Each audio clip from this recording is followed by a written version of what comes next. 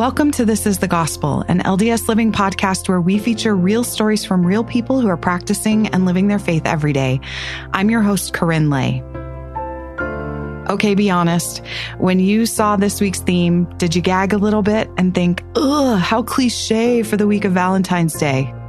If you did, I totally get it. Even as a person who loves love and finds deep joy in all those red hearts and the explosion of pink that comes with this holiday, it's sometimes hard to reconcile the expectations of love that were sold in the movies with what actually happens when we attempt to practice this divine principle with human people. It's funny, we throw the word love around like it's nothing when we're talking about our relationship to, say, I don't know, a Popeye's spicy chicken sandwich because, well, it's delicious for one thing, but also we don't have any expectation that that sandwich is going to love us back. But people are complex and interesting and, oddly enough, human. There's a deep risk to love that can feel way more intimidating and vulnerable than Valentine's Day or Hallmark or even Popeye's chicken sandwiches would have us believe. Loving someone means truly stepping into the unknown on so many levels. So if you're worried that we took the easy way out here at This is the Gospel, don't let the theme fool you. Today we have a story that does not shy away from the risky parts of love, but it also doesn't shy away from the beauty of it either. Ashley and Michelle, our mother-daughter storytelling team, have a tale of love and loss and miracles that spans this world and the next. It'll have even the most cynical among us believing in this thing called eternal love. A quick note, this story has elements of trauma that, while told carefully, may be hard for some sensitive listeners. First, we'll hear from Ashley, and then Michelle will join in the story. Here's Ashley and Michelle. I've been playing the piano since I was 8. And my mom was super adamant that all of the kids learned how to play because she didn't know how to play and she wished that she did. So we would get up before school and practice half an hour before school and then half an hour after school every single day. Piano was just always playing in our house, and it was such a huge part of our lives. And I used piano as a stress relief. It was truly like my joy in life. Family was also a big part of my life, and my dad actually used to love to sit in the living room and listen to me play. That was one of my favorite things to do, was to play for my dad. We had such a genuinely good father-daughter relationship. So when I was 17, this was actually 17 years ago, my dad came to pick me up from a school event. And my youngest brother, who was 4 at the time, tagged along.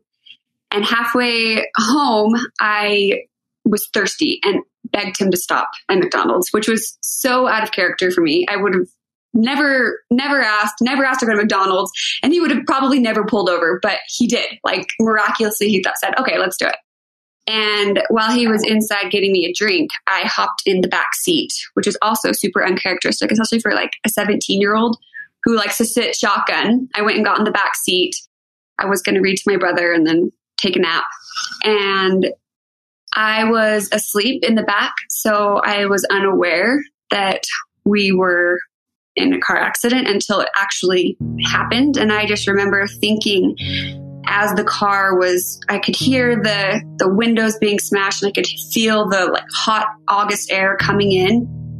And I could smell like burning tire, and I knew that this was an accident, and like the whole front of the car was gone. First thing I did when I came to is I checked my limbs. I checked my hands, and I made sure they were still there. That was the first thing that crossed my mind. I was so worried that I wouldn't be able to play the piano again.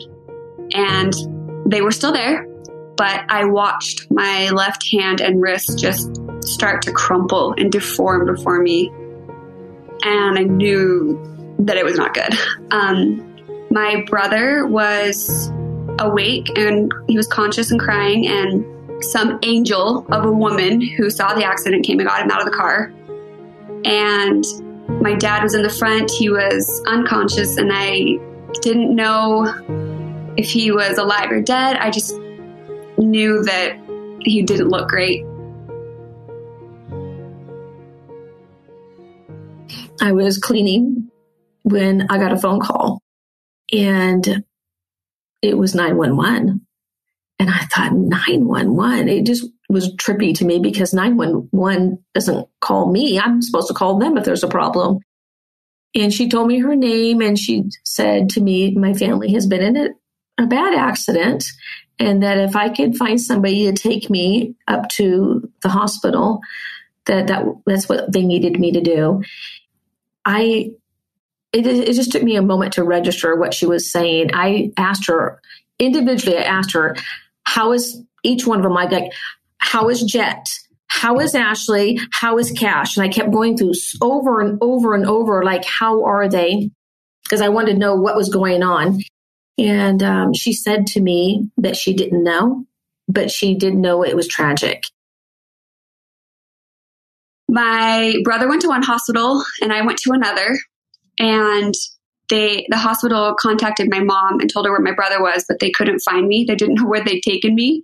So I was alone in and out of like ER rooms and x-rays and being shuffled around before surgery for like 5 hours by myself. And no one knew where I was. I didn't know where I was. I didn't know the state of my family, like what was going on. And I remember thinking on a gurney in some hallway waiting for the doctors. I just remember thinking, Heavenly Father, please, please do not let my dad die. I promise I will do anything and everything to be a good person if you let him live. And I remember feeling, I didn't hear it, but I felt it distinctly in my heart that no, if I take him home, you will do anything and everything to be a good person to live with him again. And at that point, no one had to tell me that he had passed away. I knew that he was gone because of that confirmation. The accident happened at about 3:45, and I probably was at the hospital by 4:30, and maybe faster. I got there pretty quick, but I can't recall exactly. I know a social worker came into the room they put me in. They put me and my kids and my girlfriend who drove me up there into like a room in the ER. And a social worker came in, and I can't even recall what she said to me. But and the next thing I know, a sheriff and the bishop come in.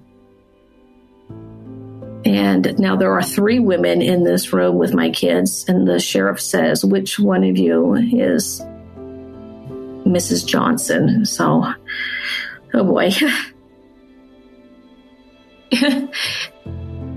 And he got on his knee, and he had Cash's driver's license in his hand, and he got on his knee, and probably because that way he could see me face to face, because I was sitting in a chair, and told me that Cash had passed away at the scene of the accident.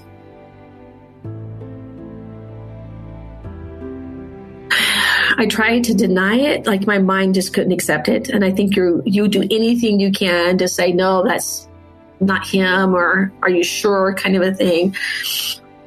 And that was really hard to watch my 2 children that were there react to hearing that their dad had died, because I couldn't prep them. I didn't know that was coming. And that day in the driveway, because he was in a taller car, I just remember standing on the side rail. I'm short, so I stood on the side rail, put my head in the window, and kissed him goodbye. Sorry. It's a hard memory. But and he said, I love you. Of course, we always said, I love you, and goodbye. So I kissed him goodbye. And that was the last I heard his voice or saw him or anything. At this point, we have no idea where Ashley is. No idea. Nobody can tell me. The hospital doesn't know anything about it. Nobody can get to the bottom of it. I just think, where's my child? Someone finally said we found her, and she was next door. She was at the U. And so now I've got to tell Ashley what really happened. So my bishop went with me, but he, of course, said it was my job to do that. You can't prepare or find words to say that to your kid. And I think by nature, when we have bad news, we don't want to say it. We find other things to say. So, I try to catch my breath, and I walk into the room, and I can see that she's in pain, and I don't know, do I hug and love her? Do I talk about her dad? What do I do? And the first thing she says to me is, "How's Dad? Where is he?" And I didn't want to tell her. So I told her about Jet. I said, "Well, Jet's in surgery. He's going to be okay," which I didn't know anything about. That was pretty much a good lie. But it felt a little safer because I did see him alive. And so I told her that. And she pushed it. And I thought, okay, I have to tell her. And I just said that he went home to Jesus. And I couldn't say that he died. I just couldn't do it. And so that's what I told her. I said, he went home to Jesus. The day after the accident, it was less than 24 hours for sure, that the organ donation people contacted me. They are the kindest, most empathetic, and well-trained people to deal with such a heartache, and were so kind about me losing Cash that he passed.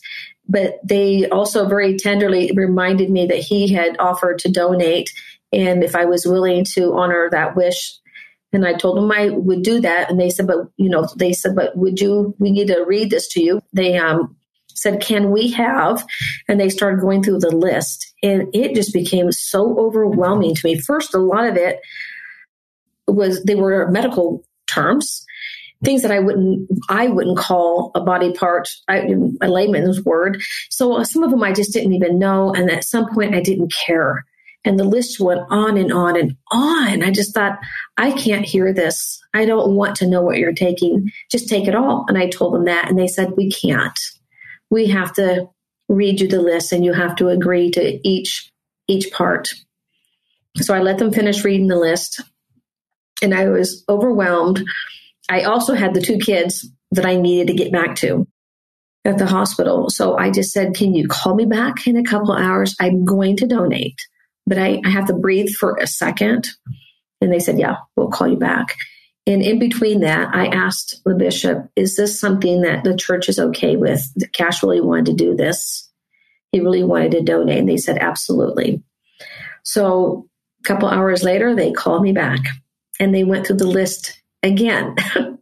And I can't tell you if I paid much attention to the list, but apparently I must have remembered a few things, and some of them were easy to remember. Like I remembered things like heart valve, and I heard the word bones. I know what that is, but I didn't remember and I knew they were taking his eyes, but I couldn't tell you a lot of the other parts until it was reminded to me later. But the list was long.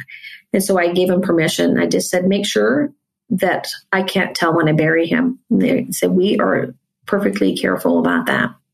And so respectful. So it was not traumatic at all. And the decision had been made 2 years before. My husband, Cash, was a pilot for Delta Airlines.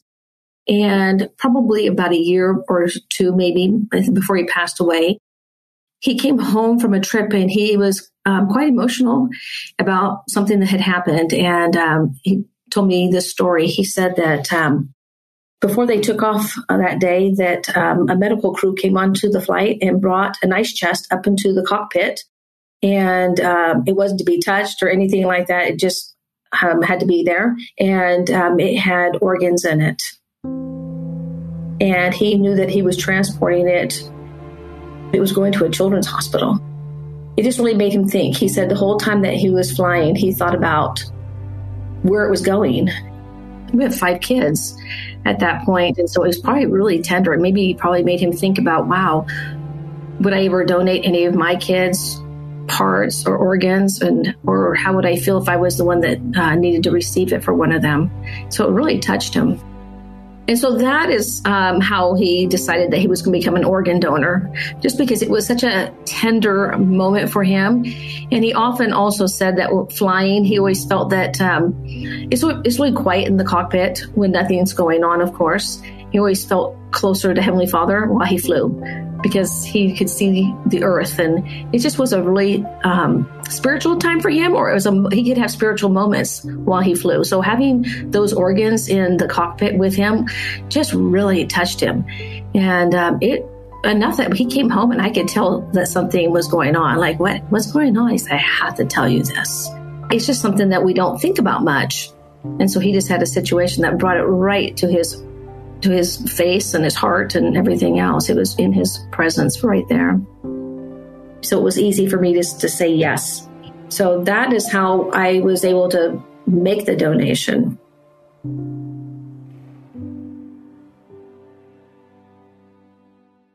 My mom eventually found me, and she officially broke the news to me right before I went into surgery. For a while, I was super angry. I mean, I was 17. And I was superficial and angsty, and my perfect life had been ripped out from under me. And I was very angry at Heavenly Father. I never doubted that my dad was supposed to die. It sounds terrible to say. I never doubted that, though. I knew that that was part of the plan of salvation, and that he had work to do on the other side. But it made me mad. It made me mad that his work on the other side was more important than his work here with his family. After several surgeries, my hand was still not healed. I couldn't move it. I couldn't move my fingers or my wrist. The blood flow was slowing down and my hand was dying. I couldn't play the piano. I was in a cast for 14 months after the accident. My brother had extensive head injuries, but he fully recovered.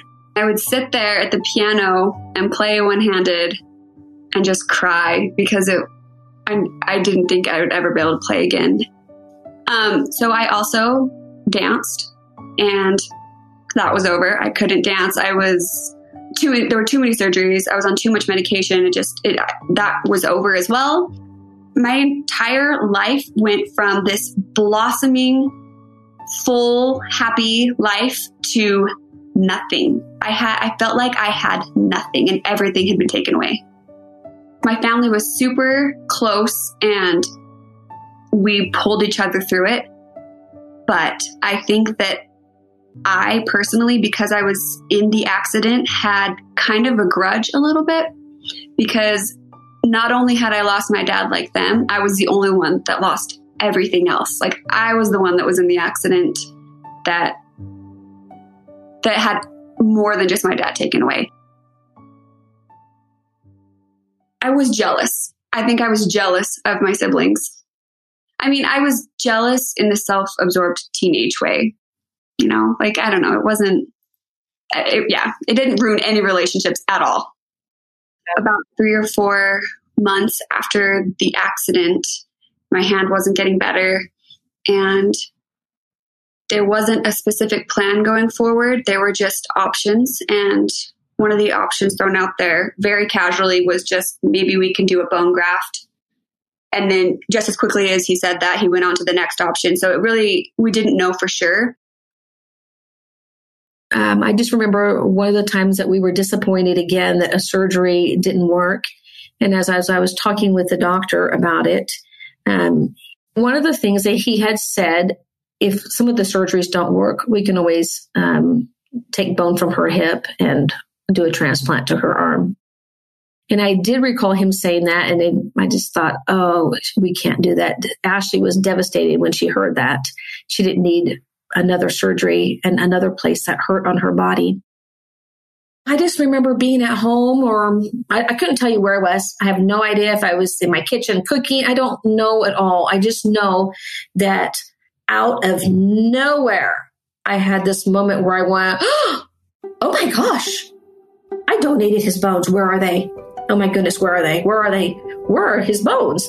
It just kind of like almost hit me. Like, I was thumped for sure, because I wasn't thinking about her surgeries or anything.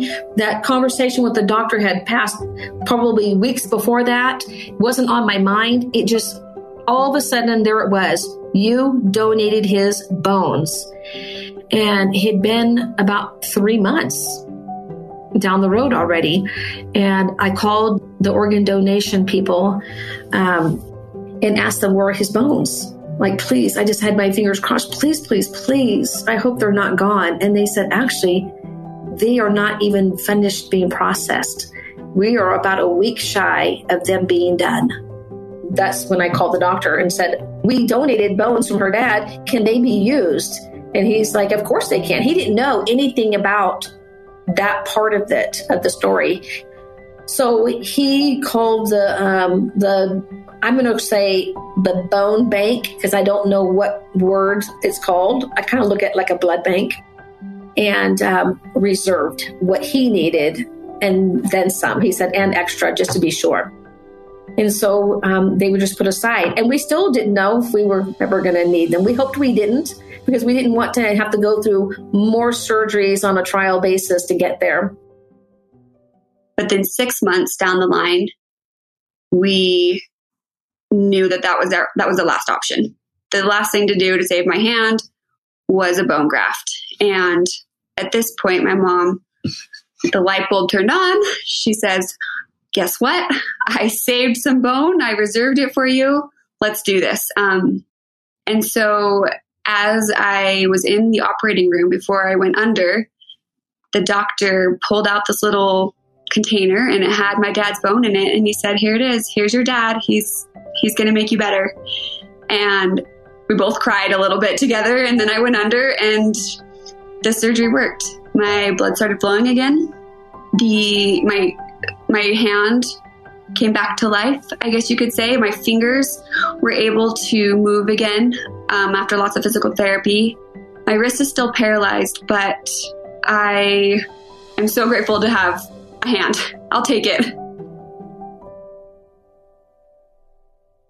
I think that had I received a transplant from anybody else, my own hip or another donor, that I may not have ever healed emotionally.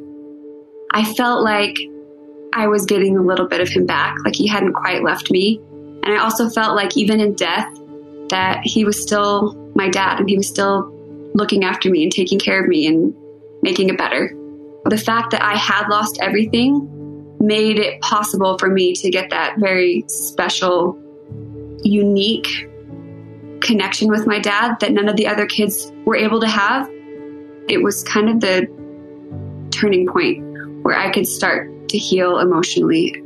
And I think at that point that I kind of accepted what had happened and knew that everything was going to be okay.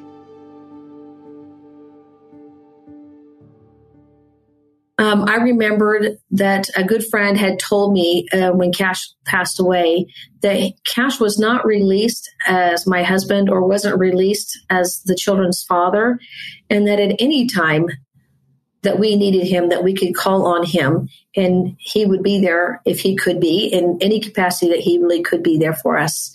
And so when we got the bones, to me that day, I felt like I had this, beautiful confirmation from Heavenly Father that Cash still belonged to us and that he was still a part of their lives, my children's lives, in any way that he could be. My dad is very much alive in our lives still. We talk about him as if he just lived in another state. We talk about Papa Cash and who he was, what he did. We have a picture book of him that my kids look through and know all about his life. A lot of people, after they die, we talk them up and we remember all the good things and forget all the bad. But I feel like everything that we talk about, like all the things we talk about my dad in death, that's how we talked about him in life. Like he was that big in life and he was such a good dad. Because of his job, when he was there all the time. And so his focus was 100% on the family or on the kids mostly. He just enjoyed every second being with them. So that's what he did. until his next trip. And then he would hurry up and come home and start all over with all the playing and homework and everything else that he loved doing. My kids who've never met him like to hold my hand and say, "Oh, it's Papa Cash." And it is fun to think that I literally have a piece of him with me always. I think that we are able to do this because we know that we're going to see him again. We know that he is still alive and present. I mean, truly, if it wasn't for the Savior and the knowledge of the plan of salvation, I'm not sure that I would have been able to get over this. And I've really clung to my testimony of the plan of salvation to kind of understand and accept why my family would lose my dad.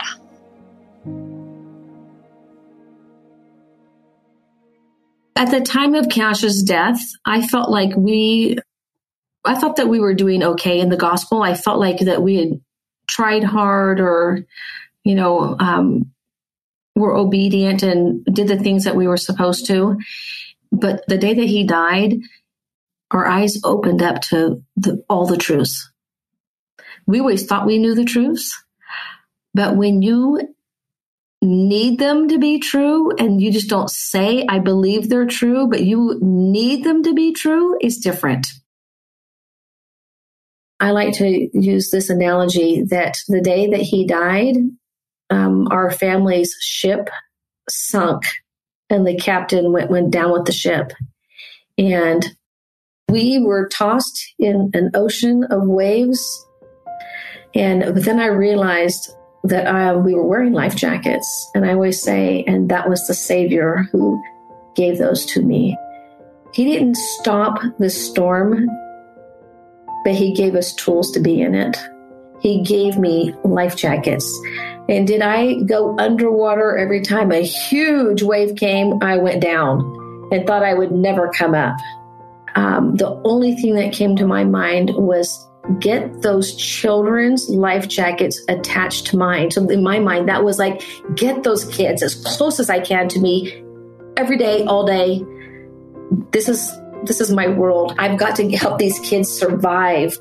And then over time, the waves felt to be a little lower and a little further apart. And as I paid attention, I noticed that we weren't floating anymore. Now we were on like a piece of wood. And then I noticed it was like a little dinghy.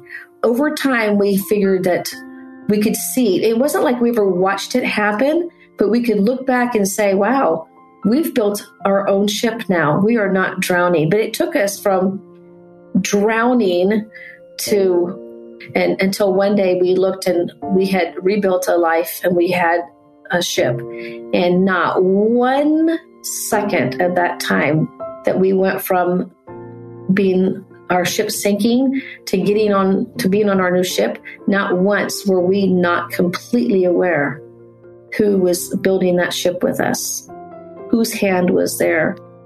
There really is a plan, and the plan of salvation is real and alive, and there are no coincidences, there are no accidents, that Heavenly Father really does have the big picture. And even though it doesn't make sense, and even though we hate it sometimes, in the end, everything that He does for us is for our good.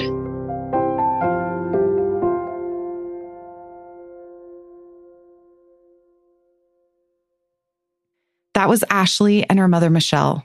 We first learned of Ashley's story when it was featured on the Humans of New York Instagram account not long ago. We love Humans of New York and the work that they do to bring humanity and empathetic stories to our social feeds. So before we even knew the whole story, we were just drawn to the love, that true love that permeated this family and their experience with their loss. The fact that Ashley's dad's love could reach from beyond the grave to offer healing to her and so many through the donation of his earthly body, it's really inspiring and hopeful. Our story producer, Erica, pointed out this really beautiful parallel. It didn't scientifically or medically have to be Cash's bone that was grafted into Ashley's hand. But the fact that it was brought so much healing in a way that no other surgery could have accomplished. As you and I move through life and love on this earth, there are plenty of options for mitigating the natural pain and suffering that come with mortality. But there is only one option, one true option that has the power to bring real healing to us, the atoning gift of our Savior. And every time we accept the offer of the sacrament, that beautiful symbol of his flesh and his blood, every time that we humbly take that into our own bodies, we are grafted into the body of Christ and blessed to see his salvation bloom in our lives. Talk about a love that is enduring and eternal. I want to go back to what I said in the intro. Loving people the way God loves them is a risky business. We have expectations and hopes when we love deeply that leave us vulnerable to loss and deep sorrow, especially when, as Michelle said, the ship goes down. It would be really easy to believe that all that love that we poured into that ship is lost under those mountain waves of grief and pain. I had an opportunity recently to revisit a talk that President Nelson gave long before he was President Nelson. It was a general conference talk from 1992 called Doors of Death. It might seem like a really morbid title for a talk, but as I read it, my heart was filled with that strange fluttering of hope that comes from truth. One part that really stood out to me was this. President Nelson said, quote, "We mourn for those loved and lost. Mourning is one of the deepest expressions of pure love. It is a natural response in complete accord with divine commandment. Thou shalt live together in love, insomuch that thou shalt weep for the loss of them that die. The only way to take sorrow out of death is to take love out of life."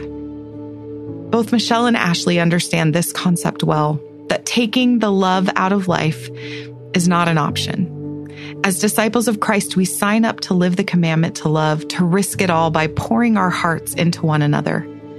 C.S. Lewis said in his book, The Four Loves, quote, "If a man is not uncalculating toward the earthly beloveds whom he has seen, he is none the more likely to be so towards God whom he has not. We shall draw nearer to God, not by trying to avoid the suffering inherent in all loves, but by accepting them and offering them to him, throwing away all defensive armor. If our hearts need to be broken, and he chooses this as the way in which they should break, so be it." I think what C.S. Lewis and President Nelson are saying is that mourning departures from this life is actually proof positive that we honored our covenants. That deep expression of pure love means that every tear, every dip below the waters is more evidence that love is still with us in its most eternal and everlasting form, and that it can actually be a tool to bring us closer to the source of true healing and hope. So if you have an ache that lingers after deep loss, that leaves you feeling unmoored and drifting at sea, there's nothing wrong with you. It just means that you have loved well and eternally. And when the time is right, probably just when you think you can't bear one more dip below the waves, you'll remember the reserves of strength and hope that God has set aside for you in your very bones that will bring healing. You'll remember that you are always encircled about by the life jacket that comes from the gift of the greatest and most eternal act of enduring love. You'll feel and understand what President Nelson said, that, quote, "We need not look upon death as an enemy. With full understanding and preparation, faith supplants fear. Hope displaces despair. The Lord said, 'Fear not, even unto death. For in this world your joy is not full, but in me your joy is full.'"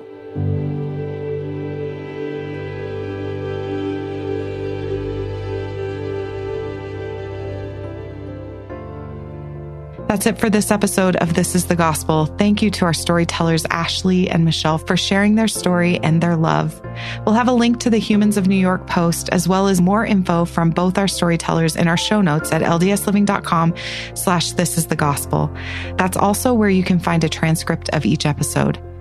If you haven't already started to follow us on social media, please go and find us on Instagram or Facebook at thisisthegospel_podcast. We promise it will add to your scrolling instead of taking away. The stories in this episode are true and accurate as affirmed by our storytellers, and we find lots of our stories through our pitch line, season over season. So if you have a story to share about a time in your life when you learned something new by practicing the gospel of Jesus Christ, we want to hear from you. The best pitches will be short and sweet and have a clear sense of the focus of your story. You'll have 3 minutes to pitch us your story when you call 515-519-6179. If you want to help spread the word about This is the Gospel, there are 2 ways to do it. Share an episode with your friends because personal recommendations are kind of the best. You can also leave a review of the podcast on Apple, Stitcher, or whatever platform you listen on. Reviews help our podcast to show up for more people who are weeding through the true crime podcasts and other offerings on those platforms. This episode was co-produced by me, Corinne Lay, with Erica Free, who also produced and edited our story. It was scored, mixed, and mastered by Mix at 6 Studios. Our executive producer is Aaron Hallstrom. You can find past episodes of this podcast and other LDS Living podcasts at ldsliving.com/podcasts.